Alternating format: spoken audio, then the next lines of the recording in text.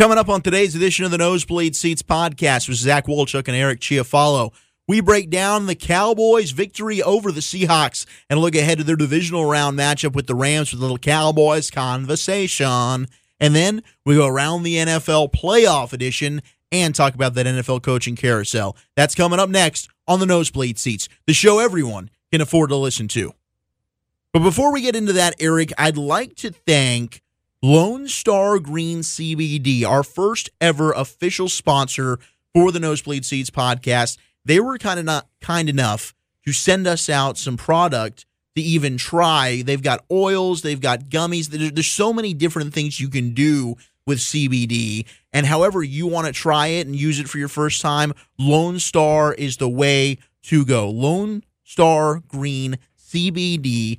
I'm one that's battled with anxiety. I'm not really super open about this a lot, Eric, but I'm a guy, I deal with anxiety every single day, and I've kind of just gone about trying to use it mind over matter. I don't really do much to try and handle or solve my CBD. I'm not one that likes to try a lot of prescription drugs. I've seen family members use a variety of prescription drugs, whether it's for depression, for anxiety, for other different medical issues. Stress, absolutely. And I think there's a ton of different side effects that it negatively impact your life. I'm not super into that. So I've just kind of gone about my daily life and routine trying to suppress that anxiety. But CBD really does help me with that. And there's more things. If it's not anxiety, if you're just having muscle aches, joint pains, whatever it is, CBD oils, lotions, I mean, there's so much you can do now with CBD. It's truly mind-blowing. Yeah, no, it's incredible. You can do it in multiple different ways, and Lone Star Green has you covered. You can go to their Facebook page, Lone Star Green on Facebook.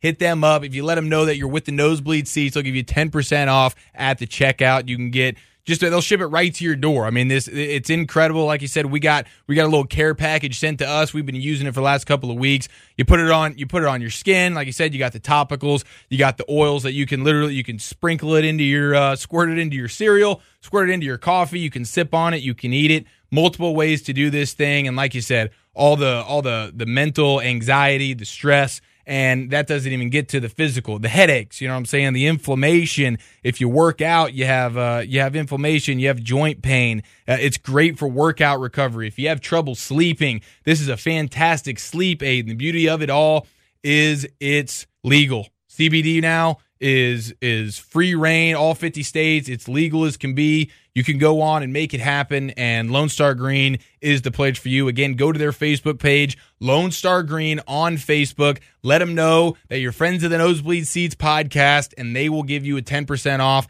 at the checkout. Again, multiple ways to use this stuff. It's absolutely incredible. We've been using it left and right. Walchuk, I mean, man, I haven't seen you smile this much in ages, my man. Man, I'll tell you what, even if you don't want to buy some, just check out LSG CBD. LSG CBD, Lone Star Green CBD on Facebook, and learn more about CBD. I'll tell you, this stuff just works, and it works for so many different things. In the next 2 years, CBD is expected to be in most stores. This stuff is 100% legal in all 50 states in the United States of America. It's got less than 0.3% THC, so you don't have to worry about failing a drug test. Don't get this confused with the other type of stuff. This is 100% legal. Don't let CBD scare you off. Get your research in. We wouldn't be pumping it if we didn't know this stuff was 100% safe. Lone Star Green, CBD, LSG, baby.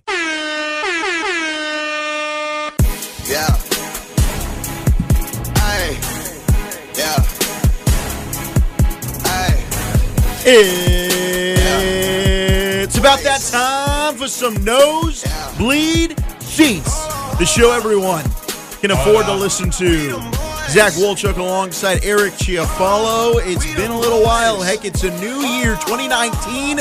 Welcome on in, and we're bringing in the new year with the Dallas Cowboys playoff victory. Woo! Oh, yeah, baby. Are you kidding me? Oh, Chiafalo, baby, the Cowboys in the divisional round. We making noise. Yeah, it was a thing of beauty. Obviously, since the last time we talked to you, the Cowboys wrapped up the NFC East.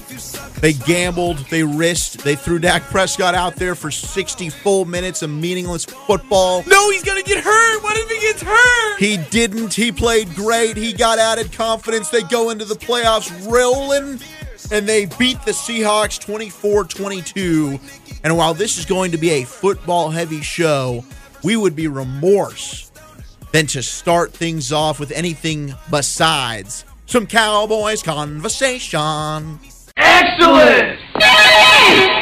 Gosh, I'm so freaking horny. Oh, man. This was a game of games, my friend. 24-22, the final. The Cowboys knock off the Seahawks in the wild card round, a team that has really fought through a lot of adversity this year. Reborn from the ashes of a 3-5 Left 4 Dead season. And here they are. It's a great video game, by the way, Left 4 Dead. Oh, it is. Just the original one. Here they are. In the divisional round of the bleeping playoffs, they beat the Seahawks wildcard weekend. Russell Dangerous Wilson himself. Unbelievable, man. What in the world has happened? Well, the football gods are a fan of the Dallas Football Cowboys, at least in the year 2018, 2019. Good God, my friend. The turnaround, 3-5, and now all of a sudden, you guys are sitting pretty. Probably the best defense left in the playoffs. In the playoffs? Playoffs? You guys won a mother bleeping playoff game, bro. That's like your third one in 20-something years, bro. Yeah, it's been a while. Holy crap. Dak and Zeke at their first. Man, it's just nice to get them get playoff wins. And I was sitting here preaching leading up to this game, just like how nice it is to be in the playoffs. Cowboy fans, don't take this for granted. It's a home playoff game. The Cowboys haven't had a lot of those at all in the last 20 to 25 years. Amen. So let's not take it for granted. Let's not go in there with a pessimistic attitude that they're going to choke it up. No, it's glass half full, baby. Yes. It's Be positivity. optimistic. It's so easy for fans to just blur together all the years. But really, I mean, this is a new freaking squad. This is a young football team. This is a roster filled of players that are playing in their first postseasons. You've got Dak and Zeke that are about to play in their third ever playoff game this Saturday night against the Rams. This is an inexperienced, young, youthful team. They're not the same teams that lost in 14, 16, 2009, 2007, 2006. No. This is a completely different team. Give them some hope. Give them some faith. And right now, they're rewarding the true fans that have been loyal to them from start to finish. And my, oh my, this is a ride that I don't ever want to end. I know, man. And you said it. It's Dak's first. It's Zeke's first. And everybody always remembers their first. It holds a special place. And the fact that you got to do it in your own backyard. I mean, I don't know about you, Walchuck, but when it was my first time, I didn't get to do it in my own backyard. And these lucky bastards, they got to do it in front of the home crowd. What a beautiful thing. When you talk about Dak Prescott, you're talking about 15 game-winning drives since 2016, which is most in the NFL. Those balls get bigger when the game gets tighter, and that is one of the most redeeming qualities you could possibly have as an athlete, particularly as a mother bleeping quarterback. And we've talked about Dak Prescott a lot throughout the year. Everybody has nitpicked Dak Prescott. I mean, heck, you and I have had conversations on and off the air about, well, Dak, you know, your thoughts of his quarterback play and his physical abilities. And I've said, yeah, I mean, Dak's a guy. Look, it's just, Dak is not someone that you can compare eye test-wise to any other quarterback in the NFL. He's not a guy who's going to go out there and do the things that Pat Mahomes or Drew Brees or Phillip Rivers or a Russell Wilson and Aaron Rodgers, some of these elite upper echelon throwers of the football are going to do. Dak Prescott isn't going to go 30 of 37 for 300 yards and 3 touchdowns every single week. That's not who he is. But what he is going to give you a pretty damn good chance to win a football game and win more than them than he will lose. And at the end of the day, this is a results business. It's about winning games. And Dak Prescott, through 3 years of football and 2 playoff runs in those 3 years and a winning record all of those years, has proven to you that he is a very good starting quarterback in this league and can win you a lot of games. It might not be pretty. It might not be the sexy numbers, fantasy football bonanza kind of football that you want.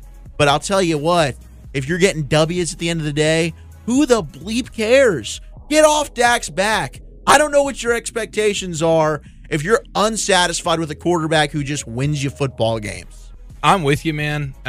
Get off his back and get on his because it's time. What? It's playoff. Mark that. It's playoff bleeping Dak. And it's a great special feeling. Thing, man. It is a special thing, and you avoid going to the Superdome, and we'll obviously get to that kind of stuff here in a little bit. But, man, you've set yourself up for absolute success, and you beat a team in Seattle. Yeah, you guys were the better team. I mean, the only advantages they had were 2 big ones.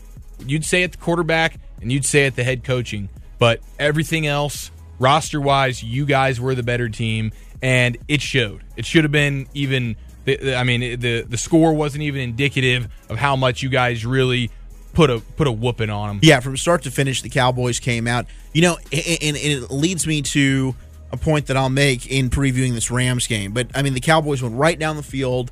They kicked a field goal on that first drive. Again, it seems like, man, they can just work the football from 25 to 25 like world beaters. And then just something happens as soon as you get close to that red area.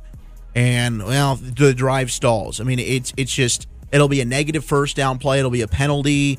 It'll be a couple ineffective throws. And then all of a sudden it's 3rd and long. What do we do? Let's play it safe. Let's kick the field goal. But if they can come out, and really they set the tone early on, the defense played great. I mean, it was 3 and out after 3 and out after 3 and out. I mean, they were absolutely sensational. So freaking good. Sensational. They shut down that Seahawks running game. Best running game in the league coming into the game. Number 1 rushing attack, and the defensive line absolutely dominated. I mean, we know about DeMarcus Lawrence. Malik Collins had an outstanding game. Antoine Woods. That screenplay was, that my was gosh, just beautiful. Oh, I know. You were swimming in barbecue. And honey you were mustard just, ranch. Give it all to dang me. it, that was a beautiful thing. Oh, sitting in my bathrobe just basking in that Antoine Woods glory. I mean, when you think about it, man, Chris Carson was the NFC Offensive Player of the Month. He had 13 carries for 20 yards in this game. He averaged 1.5 yards a carry. Geez, say that one more time for the people in the back. 13 carries for 20 yards, averaged 1.5 yards a carry. That was a guy who essentially stepped on the field the entire month of January and ran for 100 yards. Yeah, I mean, it was easy money for them. They wanted to do it. Everybody in the building December. knew they Did wanted I say to do January? it. December. God dang it, you might have said January. Damn it. Can I correct myself now? Yeah, I'll give it to you. Shucks, thank We've you. been out of the bedroom for so long. I knew you were going to have a couple of hiccups. I'm a perfectionist, too. I got to come in and clarify when I can, and I catch it. Listen, I didn't catch your. You said remorse earlier. You meant remiss. I meant remiss. I was gonna snag you on it, but we were so in the heat of the Weedham Boys moment. I appreciate it. Didn't want to. When we have time to come and clean it up, I like doing that. Amen, brother. I like that. Listen, this Cowboys team right now defensively is just so solid from front to back. Those linebackers with Jalen Smith and Leighton Vander Esch, they throw Sean Lee out there, and he only played like 5 snaps, part of which because you guys are getting 3 and outs left and freaking right. But the guy was not there. You could see the drop-off, even just in those 5 plays when Leighton Vander Esch wasn't on the field. It's to the point now when Vander Esch is not on the field, you're asking yourself, what the heck is going on? There's a problem. Yeah, it's to the point where Ari Temkin, who's the pre- and post-game show host for the Dallas Cowboys Radio Network on the flagship 105.3 The Fan. Great guy. Sweetheart, man. He basically tweeted Your out. Jewish brother, Ari. Oh, member of the tribe. He basically tweeted out, have we witnessed Sean Lee just get Romo'd? Essentially the same thing. Dak coming in and just playing so well. Romo loses his job. Has Vander Esch just done that to Sean Lee? And I can't say no, because Lee didn't step on the field till one of the first. It might not have been the first offensive drive for Seattle, but it was one of the first. Those were his first snaps of the game. And I believe the second snap was Rashard Penny's best run of the football game. where he gashed off that right side, had like a 25-yarder. That's the play that and sticks Van Der out Esch to me. was off the field. Sean Lee was in for him. Yeah, and then immediately you see Van Der Esch And running he back ran onto right the by field. Lee. Yeah. Lee gets blocked on that play, and it's a big chunk. Really, the only successful run play they had all game. And so Van it just Der Esch goes is to getting tell a you, breather. it's unbelievable to me. There is something special right there with Van Der Esch and Smith, and you can't mess with it. The great thing is Sean Lee is such a class act and a character that he recognizes it too, and is willing to put his. These are very prideful, egotistical humans, football players, really professional athletes in general. Hell, you see it in the NBA more so than any sport. Yeah, I mean, it's part of what makes you great, but it's also it can be a detriment. It can be a detriment. It can be a dysfunctional, but Sean's negative not that thing. kind of guy. No, Sean Lee will embrace it, and he's doing everything he can to help these guys off the field. Yeah, and the Cowboys are still absolutely better for having him in uniform on the sideline during the week. Because if something happens to one of those guys, my my God, I mean, you still feel, all right, well, we've got Sean Lee here who has been kicked off the field, but man, if he's got to come in and play in a pinch, I want that guy. And the other guy that doesn't get talked about enough, obviously, but still, Damian Williams, hell of a linebacker. You know what I'm saying? When you're talking about Damian Wilson, yeah, he makes some plays every once in a while. He's your fourth linebacker. Yeah, I mean that's pretty solid. Solid core special team guy, no doubt. I don't think he's evolved to the extent. I mean, he started missing some snaps to Joe Thomas. Joe Thomas has been hurt a lot this year. Yeah, Joe Thomas is now hurt, he's but back healthy. Made a hell of a special teams tackle. He's another guy. I mean, when you think about the depth you guys have at linebacker, it is pretty remarkable. That might be the story of the season. Because that was such a concern last year. The fact that you lose Sean Lee, this team just completely defensively, they couldn't stop anybody. Oh, and not only last year, for the last 5 years. Great point. When Lee's not in the game, you aren't winning, and your defense looks like trash. This year, it's actually the opposite. When he's in the game at this point, you're like, there's some leaks in yeah, no doubt. And that is, I mean, you've completely flipped that on its ear, and that's been remarkable. I think your secondary's playing at a pretty high level. I know, Russell Wilson in that offense. Russell Wilson could, but that offense, they played. Good God, Brian Schottenheimer. It was I remember chuckling to myself early in the game when they showed Brian Schottenheimer on the other side of the field, and I thought to myself, holy smokes. What'd you think of his chain? I did not even realize. Now, I'm a fan of the chain.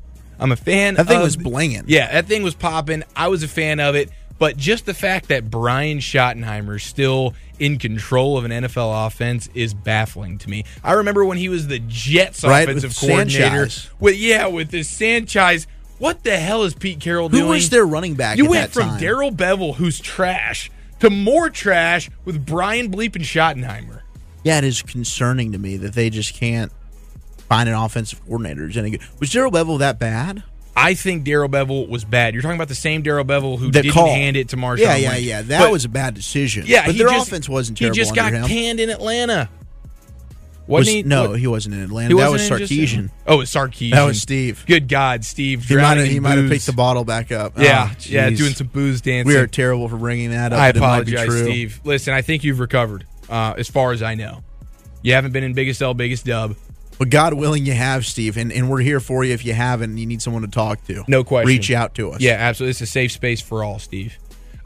When it comes to Seattle, though, Brian Schottenheimer, what the bleep? Okay, if I could ask anything of Pete Carroll right now, of all the million questions I've loved to ask him, how do you look so young? Well, how it's do you choose crazy so fast? Because all I want to know really is why Brian Schottenheimer. Yeah, so it used to be like, man, they run the football maybe too much. They don't pass enough. Yeah. Then it became like, they're passing too much. They don't run enough. And so Brian Schottenheimer stops, and it's just total run heavy. In this game, Russell Wilson only throws the football 27 times. He's 18 of 27, 233 yards and a touchdown. And he made some dime throws. That 4th and 6 to Doug Baldwin. Oh, my, well, I mean, bang, bang on both sides. Great throw, great catch. And that's really what I wanted. That's what I was going to get to, is the handful of plays that got made were strictly because Russell Wilson is an absolute animal.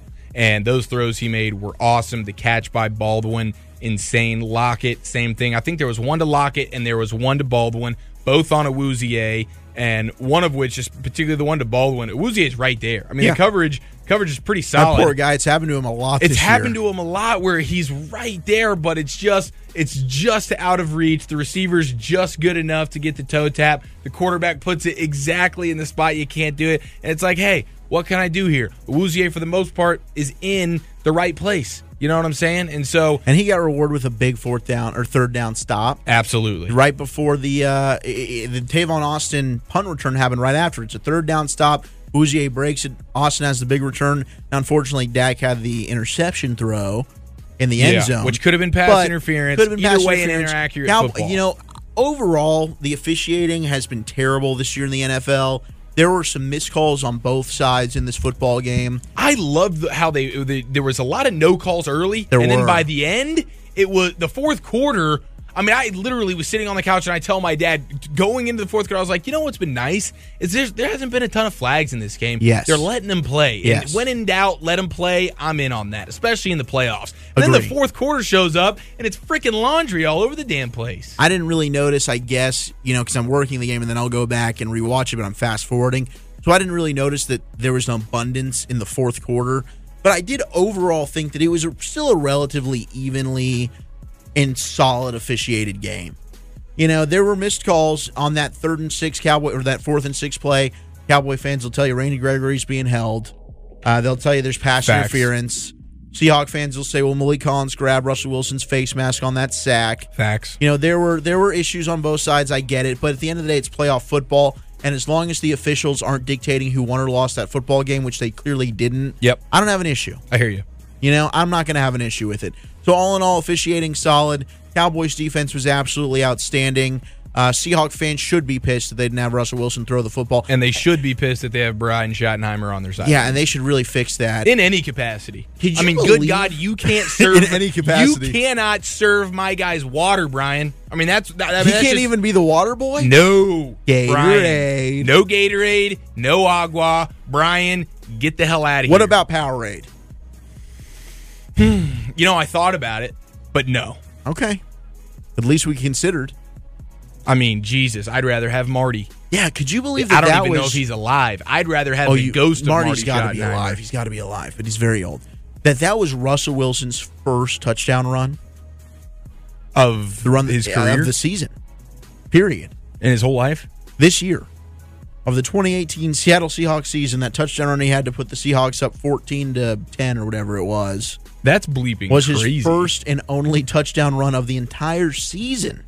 That was mind-blowing to me. Yeah. Hey, another indictment on Mr. Brian Schottenheimer. Good God, So, Schotty. yeah, certainly some complaints there, but you're 100% right. Played right into the Cowboys defense's hands. Yeah, they dominated from start to finish. This game was never really in doubt. We're literally stopping the run from start to finish, and you guys are still trying to run from start to finish while Russell Wilson's throwing dimes. Nah, we'll hand it to Chris Carson. Dak Prescott, sensational. 22 of 33, 226 yards, a touchdown. Had that one pick in the end zone, which was unfortunate. That 3rd and 14, though, which was really the play of the game. Just an individual play of legendary proportions. Yes, and we heard Garrett on the radio this week, actually, saying that was a design play. It was a design draw. It wasn't like it was a drop back and Dak just said, bleep this, I'm going. They were trying to they were trying to force Seattle to have to call a timeout. They were going to take the 3, but it worked out. They get the first down. Dak's a bleeping, grown-ass man, according to Zeke.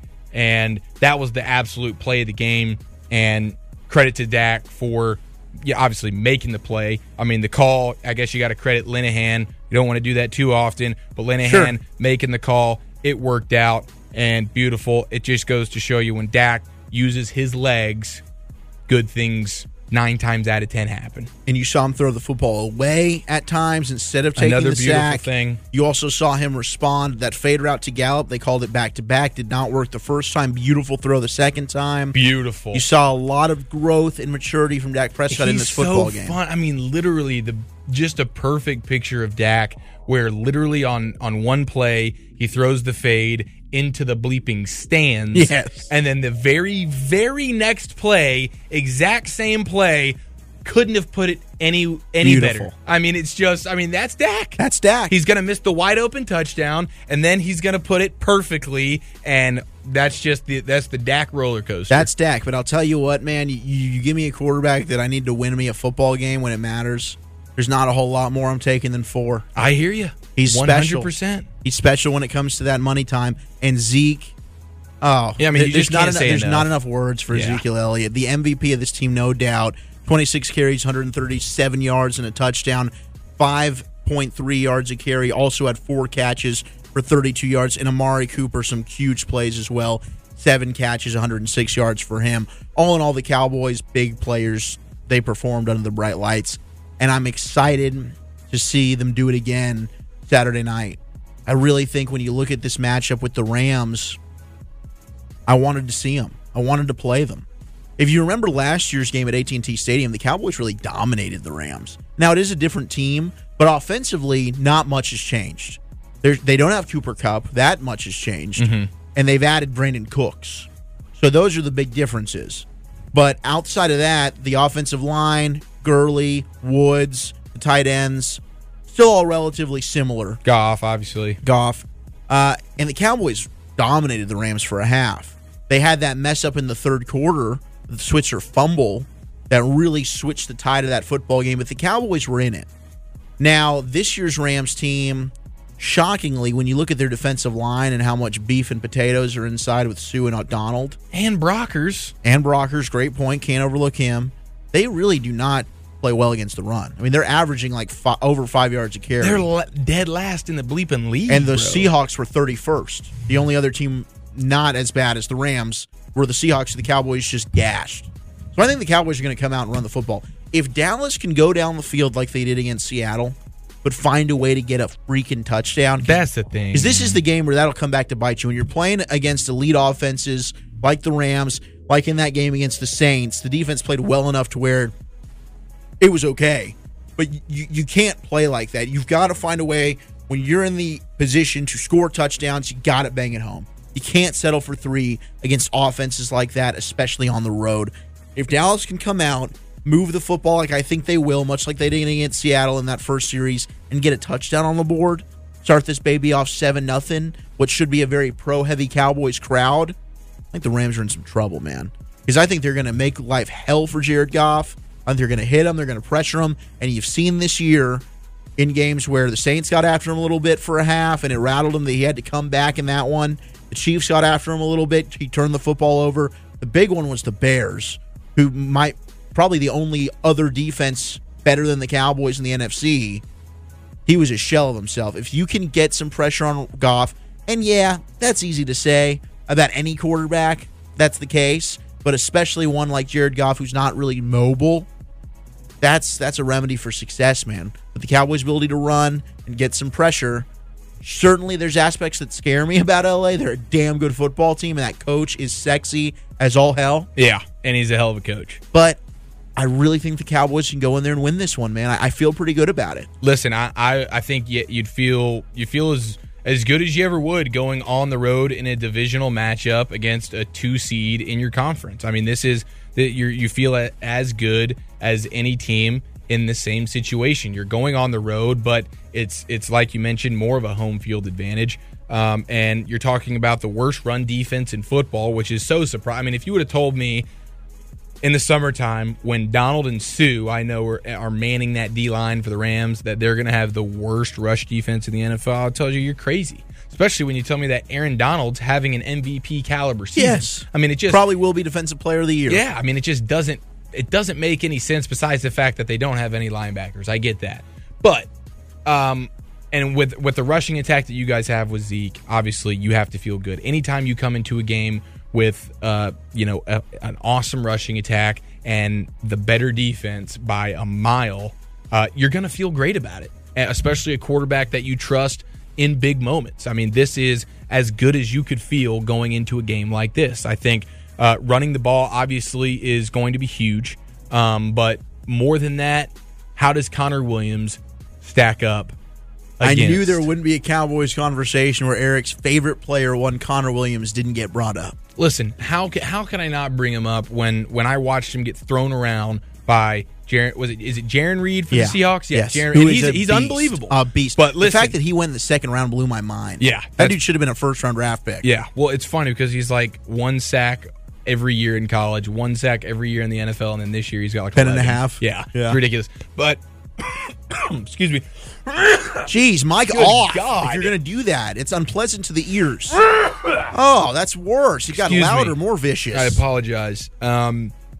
Connor Williams, I think that's where this game's going to get won and lost for Dallas because I don't think Xavier Su'a-Filo is playing in this game. I don't think he is either. He hasn't really been practicing. He obviously didn't play last week. He's banged and up. an alignment on a bum ankle where the Cowboys like to move their guards a lot. I'm not really wanting him out there anyway. He needs to be healthy. But Connor Williams, to me, I mean, that's really where, to me, this game's going to get won and lost. If Aaron Donald gets one-on-one matchup. Well, I think you know that going into it. He can't. He's not going to be able to block either of those guys at all. So you're going to have to rely on your all-pro Zach Martin and say, bro, this is it. This is big boy time. We need you to hold your own because Jumbo Joe needs to slide over and help Connor. Every single play. Every snap. And to me, that could get problematic, and particularly in the passing game, because at the end of the day, as much as we talk about the Cowboys running game, if they're going to win this game, they're going to have to make some plays through the air, down the field. There's no question about that.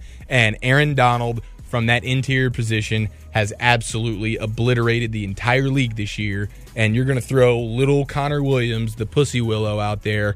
That's going to be Stop calling him that. I called him. Stop it. I put a willow in there this time. No.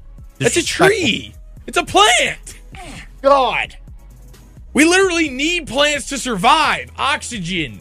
He helps us breathe, Connor Williams. I was giving him a compliment. So does all of us. So do we all. We all do. We're all photosynthesis. Connor bleeping Williams is going to be the reason why the Cowboys lose. There, I said it. No, it's not there true. I freaking said it, Walchuk. Is that what you wanted? Is that what you wanted to hear? I disagree. He certainly is going to need some help, but he'll be all right. The key is you got to get Dak on the move, and he's better. You know, when you get a moving pocket, when you get him on the run, he's better on the run anyway. And you've got to be able to move him around so that, all right, if Donald breaks free, at least you're moving Dak away from the situation. You've got to find a way to schematically get him on the move, have a safe route, something he can just dump it. That's where Zeke's come in so clutch. Well, no one's going to make you feel better schematically than the combination of Jason Garrett and Scott Linehan. So you're in the best of hands, all right? Love the sarcasm. And listen, all you can do is just thank God that Brian Schottenheimer's not calling your plays this week. All right, and the other good thing is... Well, he's not calling it for the Rams either. No, absolutely not. So does that help us? No, well... Jeez. I'm trying to go glass half full, no, damn you're it. not. You're I just being told so you we're going to negative. lose because of the tree. You just said the at Cowboys left are guard. going to lose. You're picking the Rams, and now you're talking about Brian Schottenheimer, who's not even coaching in this game. Sean McVay and Rod Marinelli Gosh. had this is like their 10th matchup in the last 4 years. We've got Chris Richard up in this piece now, Mother Liquor. No, I hear you. No, but what I'm saying is you referenced last year's game where Chris Richard was not involved. Rod Marinelli was manning the Cowboys defense, and you liked the 30 way minutes of football Dallas really played, good, yeah. even though Todd Gurley had a career day against you guys. Second half was brutal. Mostly through the air. Now, granted, Yes, I don't know that's if very Sean Lee true. played in that game. Sean Lee got hurt in that game. In that game, okay. So that means anything that Gurley did at that point, for the second half, he wasn't on the field. I am totally. That means you get a pass for that because Van Der Esch and Jalen Smith are not going to allow Todd Gurley to go for 100 receiving yards like he did in that game. Okay, last year. that's interesting. Now that you bring this up, can you think of the Cowboys getting beaten on a screen this year? Like any screen for a big chunk? Because that's what the Rams love to do. They love that little slip screen to Gurley. Yeah. They fake a lot of motion. Yeah, They'll even that's fake the a screen thing. on the other side, and then they'll slip it underneath the Gurley. And if the Cowboys, who their linebacking speed and their speed is outstanding and why they're so good, if they can sniff that out, which I think they've done all year, I can't think of a screen that's really caught them in a meaningful time in a football game. Yeah, I mean, and you've watched more Cowboys football than I have, so I feel like you'd be the better judge of this, but I can't recall. I don't know if Saquon Barkley had a moment or two. He's Maybe a guy in the that I can first see. game, week 1, but no, not in the second meeting. The second meeting, he did his damn. He had one really big run. The rest of it, Cowboys held him in check. I would for the majority imagine of the it. Colts had to have had something Marlon because Mack that was was the mostly one on the game. ground, though. I can't think of a. That was the one game where your defense just of a scenario. wasn't itself. Yeah, that was. But it's a solid noted point by you that this team hasn't been overly susceptible to the screen game, which is something that the Rams really, really thrive on. But also, no one besides maybe the Chiefs, have a better execution in their Saints. Screen game.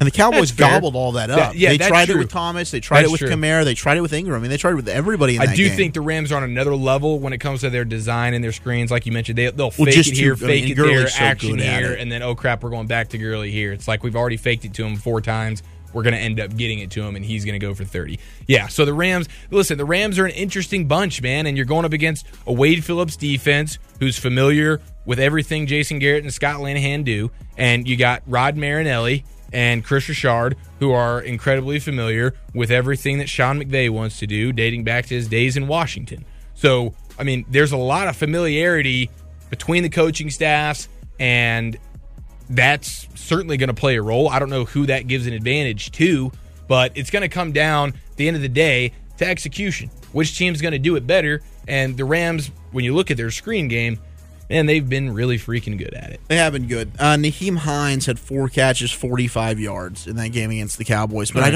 I can't really think of a screenplay. I think a lot of that was just checkdowns, and the Cowboys defense didn't show up. Otherwise, there doesn't look like there's really a back that's had a ton of receiving success against Dallas. So that's an interesting thing to watch. I think if the Cowboys can nullify Gurley out of the backfield, and really just the screens in general, because they'll run him with Cooks, they'll run him with Woods. They like that. Oh, and they like to get their receivers involved in the run game. Freaking Everett. Yeah, they're about that. They're about that life, and I think that Jalen Smith and Leighton Vander Esch, especially now when you have the activeness of an Antoine Woods, who's getting out there in space and making plays. Yeah. DeMarcus Lawrence has done an excellent job on that as well this year. Yeah, I like that again. I think that's pretty good. This is just the game where they need to bully Jared Goff, and no doubt they've got to be bullies on defense. But I was going to say this is the game for the Cowboys offense. I mean, this is where they have to stand up and really, really put their foot down and do something, because the defense has carried you all season long. Okay, and they did it in the last game when they dominated the entire first half, and all you could give them was like a 3-point lead. Okay, you're going to have to do better than that offensively this week. It's going to be it'll be insane if you can keep these guys from scoring under 24 points. I mean, that's just not going to happen. You're the Cowboys offense. You got to be thinking going into this game 30 points or we lose. So that means your red zone offense. That means your passing game down the field. Amari Cooper, we need those big games. I know you say Dak, he's not always going to give you the 300 yards and 3 touchdowns. Well, hey, guess what? This is one of those games we're going to need it from you. You're not in the cold. You're not in the Superdome. You're out in L.A. The weather's beautiful. It's a crisp 72 degrees, big boy. There's a lot of Cowboys fans in the stadium. You're going up against a weak defense. Go up there and put 30 points. Go up there and put 35. You can't put all the pressure in the world on your defense. You've done it all year long, and now when it comes to the playoffs, you're up against a team who's rested, more talented than you, and is known for putting up points. Hey, offense, go show me something. Yeah, I don't necessarily disagree with that. I do think that Dak Prescott and this offense are going to need to put up something. I think, again, the run game's going to dominate, and the Cowboys aren't going to change who they are.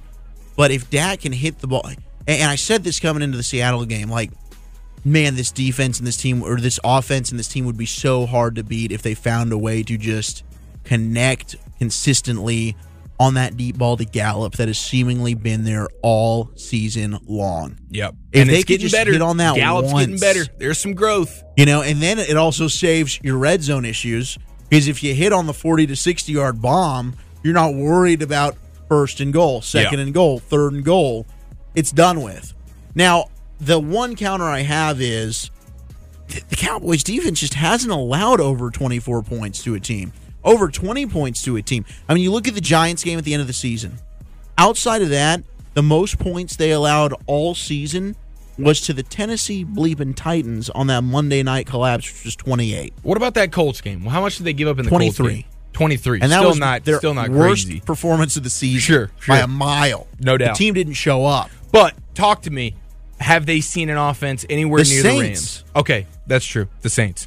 The Saints. Right? And Yep. what they did against the Seahawks I thought was pretty impressive. Sure, but you're talking, I mean, that's a completely different level playing field when you No, talk about but in the playoffs, caliber. which quarterback do you think would be better? If this was Seattle and L.A., who would you give the quarterback advantage to, Russell Wilson or Jared Goff? No question. So you were still playing up against a very game caliber quarterback, and Don't Russell forget Wilson, about the that deserves Schottenheimer. success.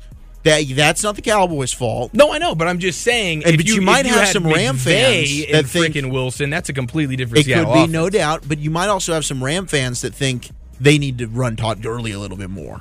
I mean, you look back at that Chiefs game, Todd Gurley wasn't even he didn't have a touchdown in that game. It was a touchdown party, and Todd Gurley didn't have one. That was the beginning of the Todd Gurley health issues, though. And how healthy is Gurley going to be? That's another great thing to bring up. Now, he has had like 3 weeks off, though, because he hasn't really been playing. They've been starting C.J. Anderson, who has also had huge success in the time that he's been playing their last couple of weeks. Plus, you get the week off. So, I mean, he's had 2-3, plus weeks to rest. He's probably as healthy as he's been since, earlier in the season. So, but that certainly plays a factor, no question. But I think when you look back at that Kansas City game, that was sort of the beginning of the Todd Gurley's a little bit banged up. He's probably healthier now, and they got more of a 1-2 punch when you think about C.J. Anderson. I just think your defense has carried you all season long. If you're the offense going into this game, it's time to pick up the slack a little bit. It's time to pick up some slack. And, your defense, it's not the easiest thing in the world to go on the road against a top 3 offense in a league who's got an extra week to prepare and is a little bit more rested than you, and they're coming in to just freaking load up the scoreboard. The Cowboys offensively absolutely need to be thinking to themselves, 30 points, let's cut our defense a little bit of slack here. Now, Chi, I'll say this, though. If they go ahead and convert in the red zone, and some of those field goals are touchdowns, there's your problem right there. It's solved. There you go. No question. You're putting up the points. If you're able to just convert and get those touchdowns, and the stat line of Dak's not going to be a lot different. Mm-hmm. Maybe he'll have an extra touchdown pass or a touchdown run. But if you're able to convert instead of kicking 3 field goals like they did against the Seahawks, or you even attempted one that was missed by Maher, that long one, that tilted the field position, which I wonder if they'd do that again, knowing that he missed that. I mean, the guy has made some lengthy kicks, but that could have been a huge momentum shifter in that football game. The fact that the defense came out and bailed you out again. Yeah, I think it's a little bit hindsight on it. I totally get the argument for in a field position game that was. Yeah. I mean, just taking the punt and just going with that, playing the field position game. But at the same time, I also understand that, listen, my kicker has been pretty money from this distance. We're at home, indoors. Why not go for it? So I'm not going to crap on Garrett for that call, but that's certainly something that people were questioning. But back to this Rams game, the other thing that I want to note, I mean, if you're Wade Phillips and you're the Rams defense, aren't you coming into this game thinking, you know what? We don't stop the run very well. Dallas obviously is going to want to establish the run early and often. Why don't we come out and sell out for the freaking run and force Dak to have to beat us? And you know what, Dak? If you do, great. I'll shake your hand at the end of the game and give you a tip of the cap. You beat us, bro. Shouldn't that be every defensive coordinator's game plan against the Cowboys? Absolutely. It should always be. Absolutely. It should always be. They're going to want to run Ezekiel Elliott, but especially when you've got to find a way to stop well. Zeke. Like some teams can, they don't have to sell out for the run, and they can still have good success in the run game defensively. The Rams are really bad against the run. The issue the Rams have is they made the trades and they signed and brought in Peters and Talib, and they haven't played well. Yeah. And Amari Cooper has torched Marcus Peters throughout some of their battles. Last year, that game AFC West, Oakland, against and Kansas City, I think Cooper had his best game against Marcus Peters. Yeah, that was a Thursday nighter. I remember that one. So you can do that, but that's why the Cowboys made the trade for Amari Cooper. And then it comes time for Cooper, Gallup, Beasley. Win your matchups. Dak, make the pass. I think if I'm Wade Phillips, I think I take my chances with that.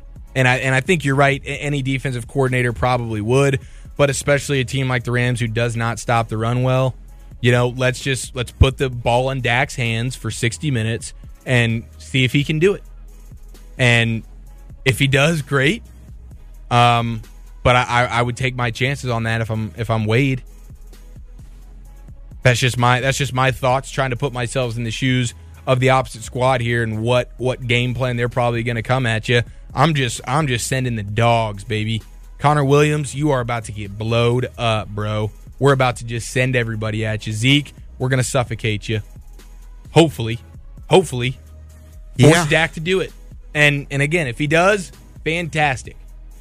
It's even though, will that work? I mean, there's a reason Ezekiel Elliott's the rushing champion. Yeah, no doubt. Teams have done that to him. They've loaded the box against this Cowboys team the whole year long, and Zeke still found a way to have success. But in that situation... And that's why the Cowboys should be confident. They should be. You're Extremely. Right. There's a lot to like. And your point of the Cowboys have a lot of things. They can win you a lot of games this time of year. And the fact that they've got a dominant running game and probably the best defense in the game. And a quarterback you trust in big moments. I can't name another team that they're going to play that they're not in that situation. If they play the Saints, they've still got the better running game and the better defense. If It's a little more of a draw when it comes. Yeah, I hear you. But when the running game's not way better and the defense isn't, though it is better, not head and shoulders better, like better than the Rams. And you're talking about Drew Has Brees. The Saints running game really been that good, though, the last couple months of the year? Well, I mean... I think the Saints are still living off a lot of that reputation of that 12-1 start or whatever the heck they had. But when you've watched them play the last few weeks, Alvin Kamara hasn't been that good.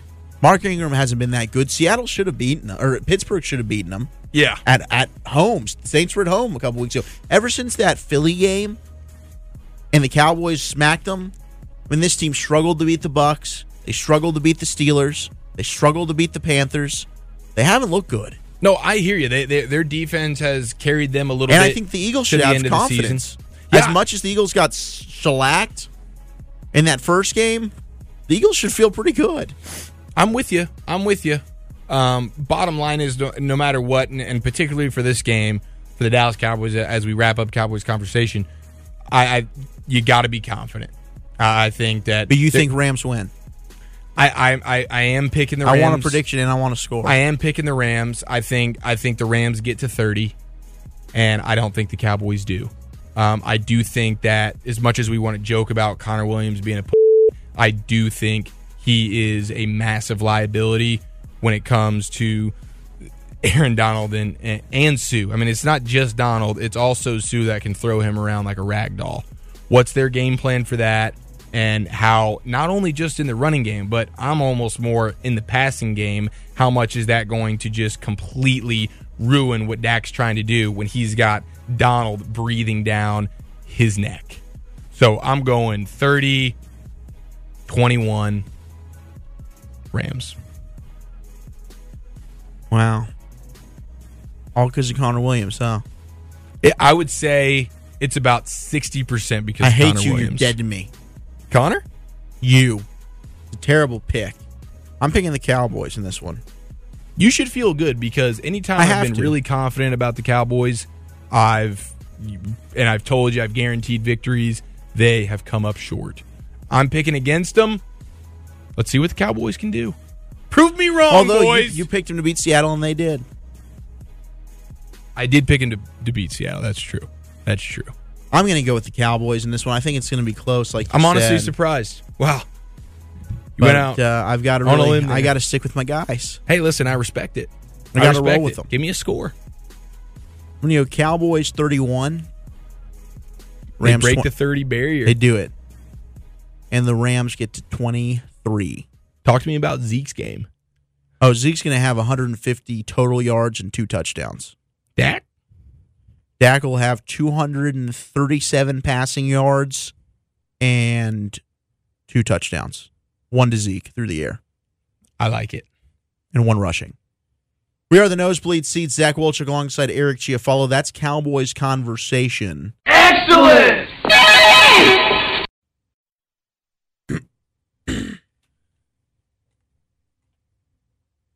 You got the NFL bed? Yeah, the NFL music? Yeah, why don't you say that, and then I'll play the music. Okay. But now on the Nosebleed Seats podcast, Zach Wolchuk, Eric Chiafalo. Let's go around the NFL, playoffs, and the coaching carousel. So much is going on in the National Football League.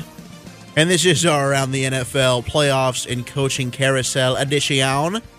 Let's start off with the coaches. We just did a lot. We just dove into Cowboys Rams. We can dive back into recapping some of the greatness from the Wildcard round and then previewing the rest of the divisional games in a moment. But there's a lot of coaching, hirings, and firings. I mean, heck, there might have been some stuff that's happened as we're on now. Stuff that breaks an hour after we unleash this. I mean, this is a fast-moving situation. Currently, we've got 3 new hires. 3. Count them. 1, 2, 3. 1, 2, 3. Which voice? Which vacancy? Why did I say voice? I don't know. Which vacancy do you think has been filled? Oh, man. Well, there was 8, right? Oh, there's been 8. There was 8 to start things off. 8. Yeah, One of a lot this year. One of which is my Dolphins. What's the average? 6? I think 8's roughly right. I mean, it's usually about damn near a third of the league is like turning over their coaches. Jeez, there's no every patience year. These days. No, zero patience, and we need the young, sexy guy who's been near the other young, sexy guy who's had success with quarterbacks. That's pretty much the standard now if you want to be a head coach. That's what it seems like when Except you look for Bruce Arians. Well, okay, so you want to start in Tampa? Bruce Arians is the new head coach of the Tampa Bay Buccaneers. He's reportedly also bringing one Byron Leftwich with him to be his offensive coordinator. Wow. And Todd Bowles, TB, formerly the head coach of the New York Football Jets, or the Jeets. 2017 NFL Draft, the New York Jets select Ardarius Stewart, receiver, Alabama. He's the defensive coordinator. So Arians is already in Tampa. Already, in my opinion, the best head coaching hire of this entire coaching offseason, hirings and firings. Best move made. And he's got his staff together. Look, the Cardinals' offense looked a little bit better when Byron Leftwich took over. I trust Bruce Arians. He might still end up calling the plays regardless. So I don't know if Byron Leftwich will be the play caller. And Todd Bowles, we know, is an outstanding defensive coordinator. So a good job for Arians. I thought, look, Bruce Arians is a proven guy. You look at his track record. Won Super Bowls in Pittsburgh. Went to Indianapolis with Chuck Pagano. Ended up being the head coach of the Colts when Pagano was out due to the cancer situation. Was amazing. Should have really been coach of the year that year for the Colts. Then goes to Arizona. Takes them to an NFC championship game. This dude's one of the best in the business. And he came out banging on the table saying he wanted to go to Cleveland. And to me, ultimately, this is just another Browns misfire. Like, are you kidding me? They still haven't hired anyone. And you had Bruce Arians, who was screaming loud and proud about how he wants to go to Cleveland. He'd only come out of retirement for Cleveland. And then you just nance and fart around. Here's the Bucs job open. He's seen some things he likes about the Bucs job. They offer it to him because they're not complete morons. He says, okay. And now the Browns are going to end up with Stavsky or some weird freaking dude that Fred took over. Kitchens. Or Fred Kitchens. 2 guys who were not offensive coordinators to start the season, but took over midway through due to firings on the staff. Fred actually looks like a guy who spent quite some time in a kitchen. And I apologize. You're saying he's fat? Are you fat shaming again? You have a track record of this. I did do that. I am fat. You do know that, right? What? It's somewhat offensive, the fact that you quit Fat Patricia. You are not fat. I can't think of Fat Patricia, and the first thing that comes up to me anytime he's brought up in my mind, if I see him, if I'm talking about him, if I read an article, the first thing that comes into my head when I see, hear, or read Matt Patricia at all picture, you mean image, Fat Patricia? Is Fat Patricia. Yeah. You have done it to me. It's I'm so rude. Sorry. Listen, I apologize. That it sounds like you're kind of a fat shamer as well. If you call him Fat Patricia. No, I am not saying it out loud. I just think it in my head because I'm thinking of you. Gotcha. Well, the other thing about Fat is he's also extremely unkempt. His name's Pat. Excuse me. I thought it was Matt. And he's had these reoccurring sexual harassment charges keep popping up for this guy. Yeah. Not a good look when you're fat, unkempt, and you're a harasser. Gosh. Not good. You know what? When you think about teams that should have got rid of their coach, the Lions are one of them. I mean, I think that was a big fat swing and a miss. Sorry for the fat reference there. You think Bruce Arians would have been interested in the Detroit job? No, Bruce Arians wasn't interested in coaching Aaron Rodgers in Green Bay. I'm surprised he I'm was even surprised he willing to took go the to Tampa Cleveland. Bay job. I'm surprised. I am too. The bottom line is this guy just loves football. He couldn't stay out of it. He retired and said, you know what, I'll go in the booth and watch all these NFL games and talk about them. Then he said, you know what, that wasn't quite good enough. Let me get back in this thing. I know I'm a little bit older, but who gives a bleep? And I love Bruce Arians. Here's the thing that I want to say before we get into the rest of these coaches' deals. I can make an argument as to why I don't think some of these are good or why I do think some of these are good. But at the end of the day, when it comes to these, I don't really fault these organizations for whatever it is they decide to do, because it's like it's a total crapshoot when it comes to this stuff. No one thought Doug Peterson. Doug Peterson was literally ranked the worst hire of that offseason, whatever year it was that he got hired. Next thing you know, he's winning the bleeping Super Bowl. Okay? No one, John Harbaugh was a special teams coach that no one knew who the bleep he was, and now he's like 10 years running in Baltimore, and oh yeah, he won a Super Bowl. Like, some of these guys, it's just, you don't know who's going to be an awesome coach. Some of them, they work out for you, and they didn't think they would. Look at Frank Reich in Indianapolis. That was their last option. They were pissed that they had him. They didn't even want him. They had 4 other guys that they wanted to have. Yeah, he definitely was like the third. And it's like, all right, option. we'll take you, Frank. Next thing you know, they're one of the hottest. I said it at the teams time. in I thought it would end up league. being a huge benefit for them. Yeah, no, you did, and that was a great call by you. But I mean, it's just all it's so random, and there's so much that goes into it. And it's like, do you have a quarterback? Do you not? Bill Belichick can go in Cleveland and suck because it's Cleveland and he doesn't have a quarterback. And then he goes to New England. Oh, my God, he gets the best quarterback of all time, and now he's the best coach of all time. It's just, there's so much bullcrap that goes into it that, listen, hire the guy, and if it doesn't work, good news is you can turn around in 2 freaking years and try again. Or 1 in the NFL nowadays. Yeah, that's true. Look at Steve Wilkes over there in Arizona. I mean, literally, I don't think he lived in his house in Arizona for an entire year. All right, well, are you done? Yeah, I'm done. Sorry. So after all that, I can't say that that's not a good point. I agree with a lot of what you're saying. But you, man. Man. You, dude. Man. You just completely killed the segment, because what am I going to do? I'm going to go down and I'm going to name these other guys, and I'm going to want to know, do you like it or do you not? Why? Why not? And now you've just told me it doesn't really matter. So why even talk about it? What are you talking about? Why have a podcast and do this segment at all?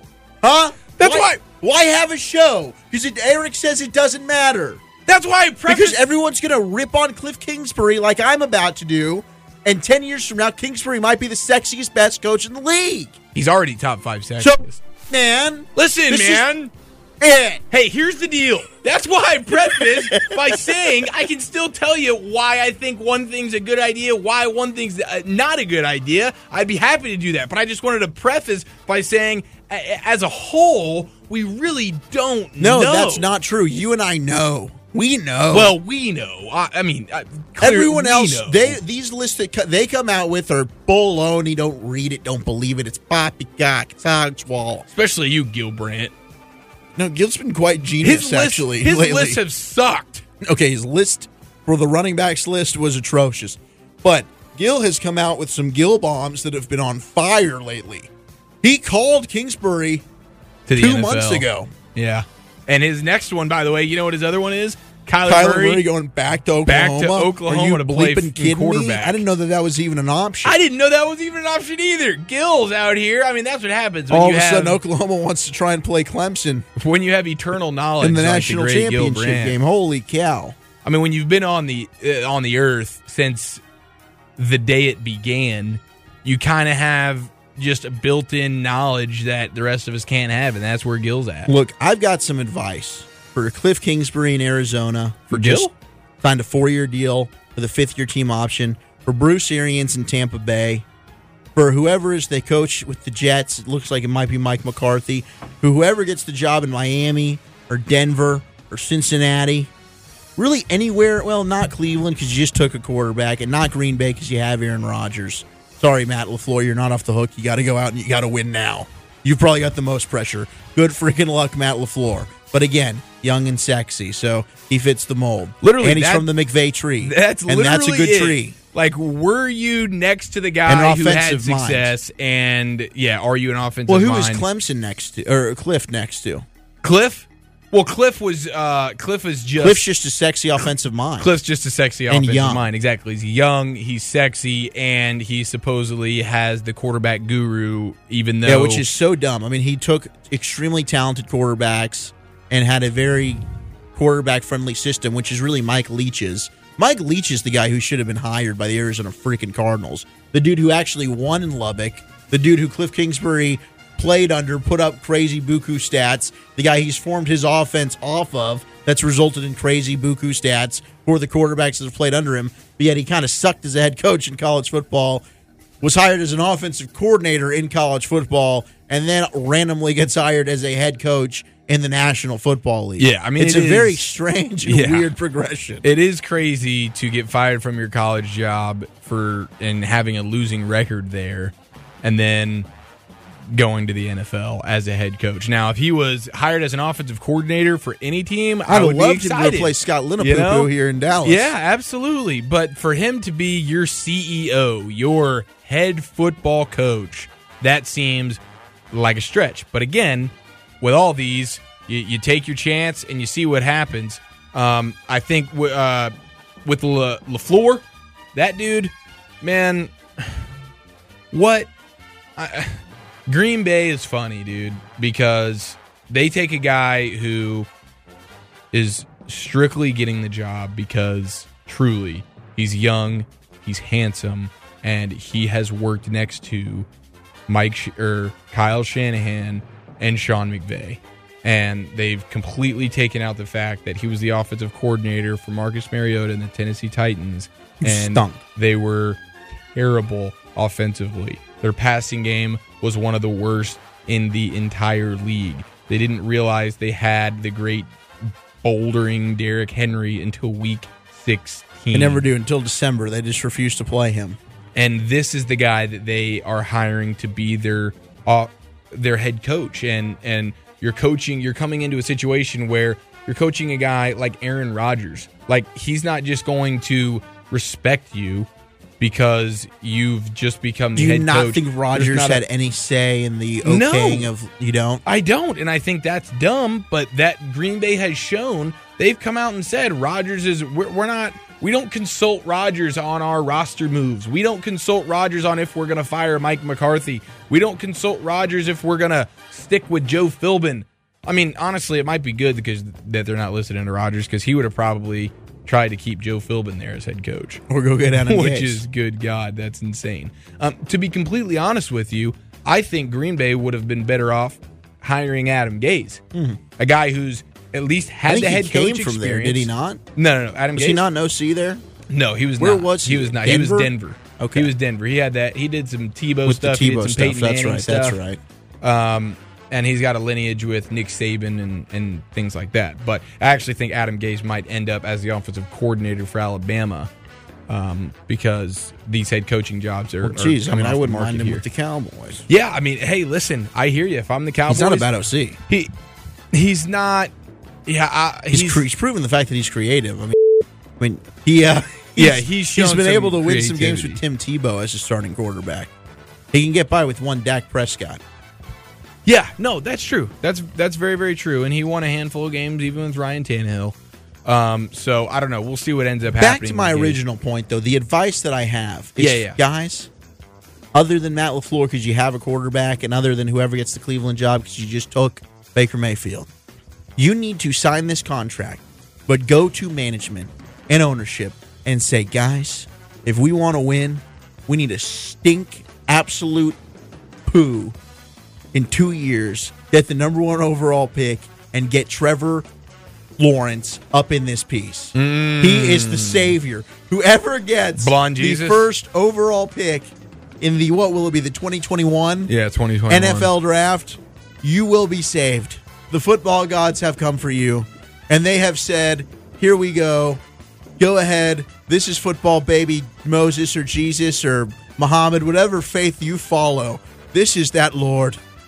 Trevor Lawrence is the greatest football creation at the quarterback position I've ever seen. Yeah. He is a surefire home run if he stays healthy. And this kid is just, he doesn't seem like the kind of dude that's going to have those issues. Like, all he does is eat, breathe. I think he's a virgin.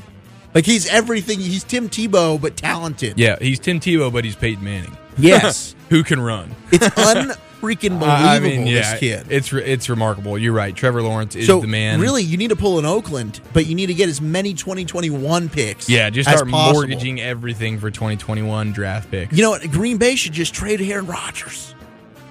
Wow. Trevor Lawrence is going to be better. Well, here's the thing: you can be decent this next year. It's just the year after that you really need to suck. stink. Yeah. So ride out Rodgers one more year, then trade him, And flip him to Oakland. then go get the number 1 pick and take yourself Lawrence. Yeah, that's not a bad idea for LaFleur. I hope you're listening, Matt. I hope you're listening. Now, at some point, we'll have to come out with our new Sexy's head coach rankings. I think he Well, now there's a immediately- shakeup. Now there's like an actual conversation. Yeah. It's not just Sean at the top. Yeah. I mean, he probably still will be at the top. Likely. But now we've actually got a solid top 5. Yeah. You know, you don't have some people leaking their way in there. Yeah, I but mean, John Harbaugh was leaking his way into the top 5, man. Yeah, that's true. And though I think he's a hard top 10 guarantee, when he's creeping in your top 5, you know that the talent pool is lacking. Very and much LaFleur so. absolutely boosts that tremendously.